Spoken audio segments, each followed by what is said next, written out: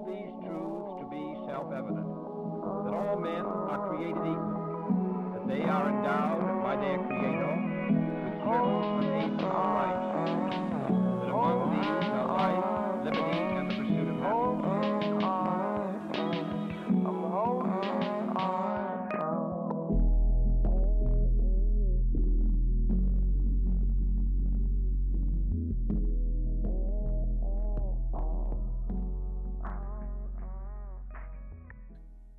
Okay, so we're going to get started.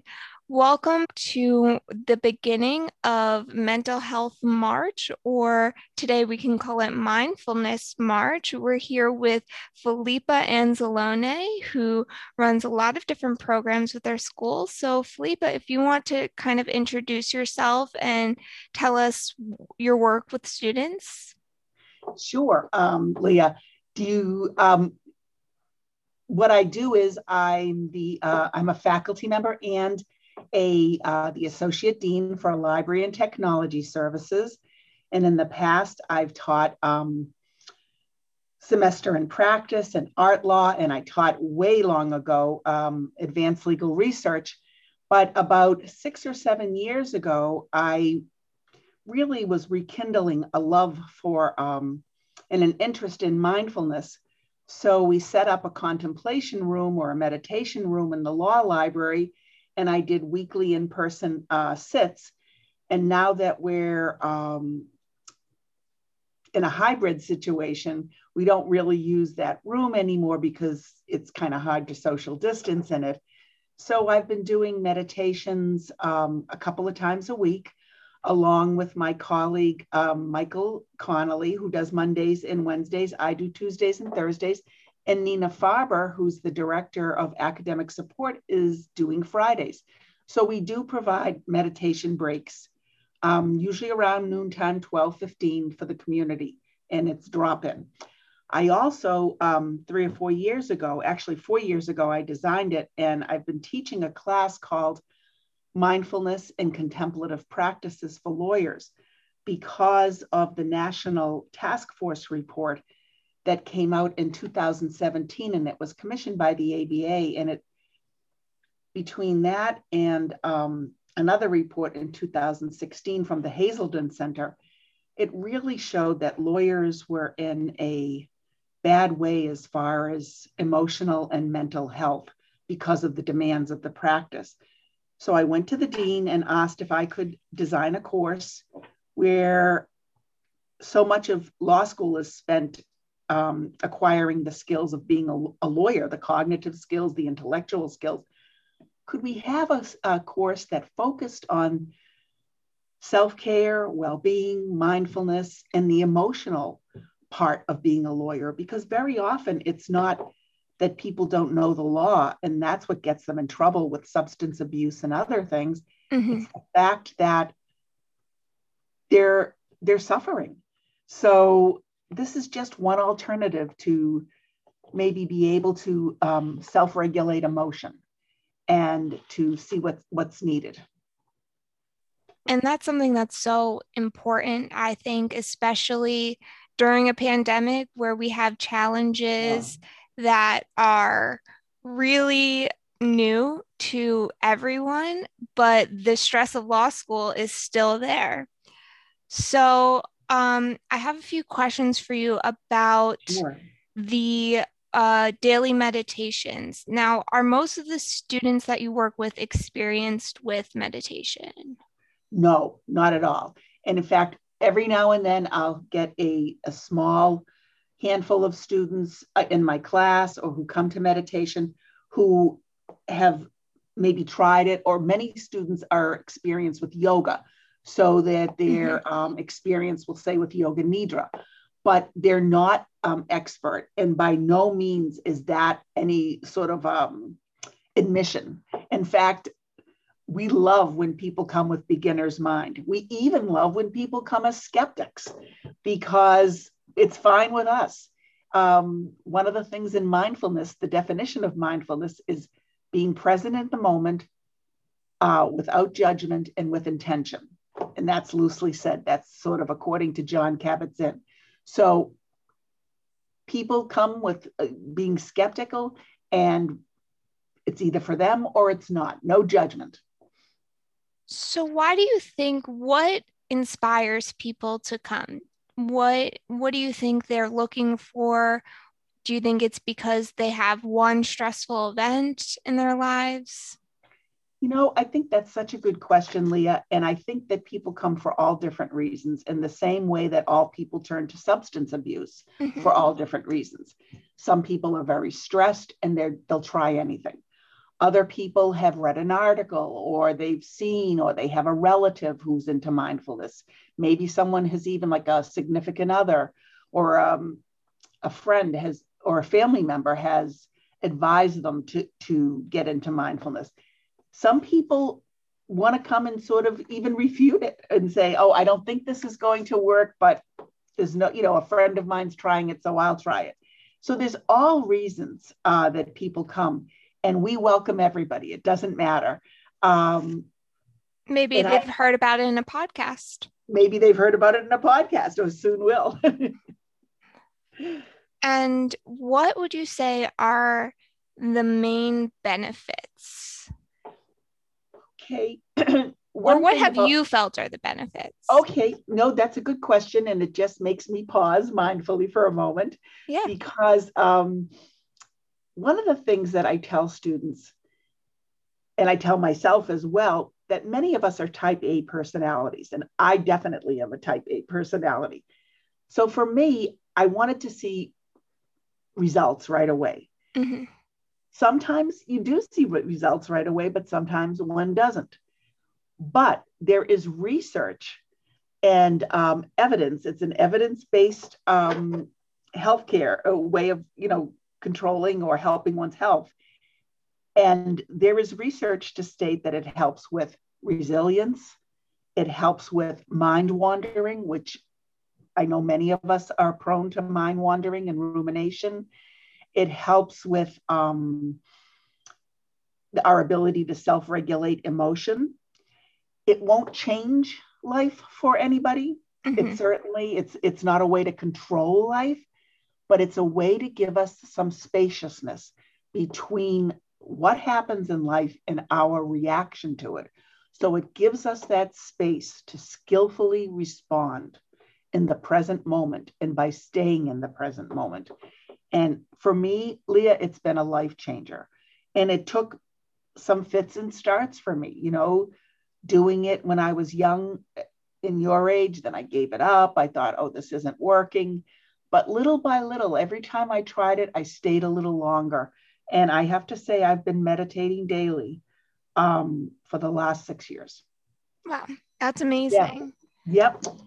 And I know you're going to walk us through a mindfulness pause in just a little bit, but my next and last question for this part is, what do you say to someone like me who's a little embarrassed? I don't want to come and be bad at it. I don't want to sit with my camera on and a Zoom and, have people stare at me with my eyes closed. What do you say to me?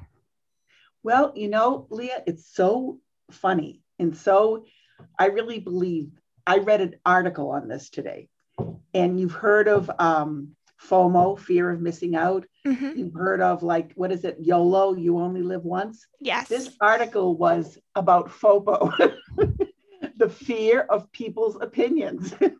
Yeah. And it's true. I have to say, my students write journals, and I've even brought this up as a theme in class, that law students are really, and if I look back in my youth, that's one of the good things about age, is that you kind of don't care what people think as you get older.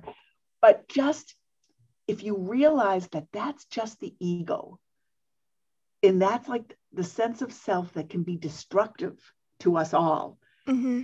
And just people aren't as interested in us as we think they are. So true. It's, isn't it? I'm not that interesting. I don't know why I think anyone. No. I don't mean that. No, I'm kidding. But I just think that sometimes, I remember when I was younger, I used to think people were looking at me or thinking certain things. They didn't even notice. And I think that's such a freeing, wonderful feeling, that just like you don't criticize others, they're not criticizing you. So it's such a wonderful realization. And this whole idea of FOPO, I can't believe that it was just this morning I read this article. Perfect timing. I'm happy you did. Perfect timing. Yeah, no, it makes a lot of sense. And I think in this realm of focusing on mental health, that's a huge part of it, especially in law school. A huge thing that at least affects me, and probably I assume other people, is the competitive nature of law school. And I know that BC definitely has a better community, but still to the root, it's a competitive industry, and you're always thinking of other people, and it's really hard to tune that back into yourself. Absolutely. And that's why mindfulness is so important, because it gives us that space. Because what happens, lawyers have so many inputs, research, writing, and outputs, and that we're constantly being judged by people in class, by when you're practicing, by your clients, by judges, by so many others, that it's hard to get, like you say, get out of that mind frame. And I think mindful pauses, I would even go so far as to say full-blown meditation, if and it's fitting it in is hard in a busy lawyer's life, especially people with young children. My kids are older than you, so it's a little different now, but it was very hard when my kids were younger, and I had a very full life, but that's when you need it most. So anything you can do to give yourself those pauses is so important. Well, that is a perfect segue. I'm gonna try to spotlight your video. Okay. And we should get started. So the idea for this is a lot of students who are listening probably have those longer, almost 2-hour classes where they have a 5-minute break in between. And I would like for you to kind of guide us in the best way to use that break. Let's say we've run to the bathroom, we filled up our water, and we've sat back in our seat. Can you guide us a little bit through what's the best way to use that time to take a break and prepare us for that second half of class, which is sometimes really brutal? Yep. Well, there's a couple of things you can do. One is you can stop, and you can see a red stop sign, literally with the words, the letters, I should say, STOP. And what that means is you stop, you take a pause. And by taking a pause, I mean you just stop everything. Imagine that you're back at your seat, you sit down, you just take this pause, and you just notice your breath, breathing in and breathing out. And you may notice thoughts coming in, conversations from class, a question that a professor asked. Perhaps you're on deck next and you're nervous about it. Just let go of the thoughts, not because the thoughts are bad. You just turn back to your breathing. Keep on focusing on the breath, just for a few minutes. Taking a pause, coming back to the breath, feeling the breath as it comes into the body, noticing where the breath affects the body. Perhaps it's your chest, or your nostrils, or your belly. Just breathing in and out, perhaps with eyes closed, perhaps with the eyes held in a soft gaze, which means you just have your eyes a few feet in front of you, focused on nothing. So sit breathing and observing for just a couple of minutes. Seems like an eternity perhaps, but it's just a short time. And if the thoughts intrude, just keep pulling the focus and the attention back to the object of concentration, which is the breath. And then just observe. Observe your body, observe any areas of tightness. Perhaps breathe into them, not to fix, just to breathe into them. And then, when this is finished, Maybe you hear other students coming into the room or the professor calling the class to order.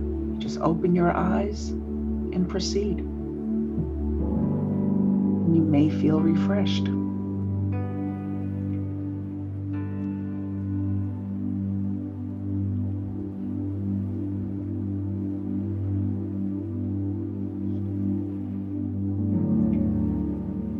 I feel refreshed already. Thank you so much.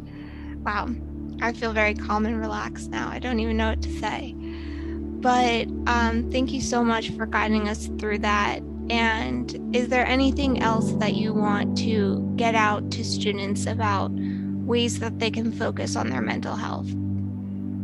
Yes, I just think that don't try to face it alone. Mm-hmm. There are so many people here who are willing to help. I know that Nina Faber is here and helps students. I know that I'm always willing to help. There are other people in student services. There's Eileen Thompson, who works for the university, who's a psychologist. There are so many people willing to help. And sometimes trying something a little bit different, something a little bit, maybe you see meditation or mindful pauses as a little kooky. Maybe that's a good way for you to proceed a little, and just do something a little bit out of character. That may help. And just don't stay alone. Don't stew in it. Mm-hmm. If you need help, reach out. Wow. Thank you so much for being with us and for kicking off our Mental Health March initiative. I've really enjoyed our conversation, and I have a feeling that the rest of the community will too. Thank you so much, Leah. I'm honored that you asked, and I hope I see more students in meditation. Thank you so much. I know you'll see me. Okay. Thank you, Leah. Take care. Thank you.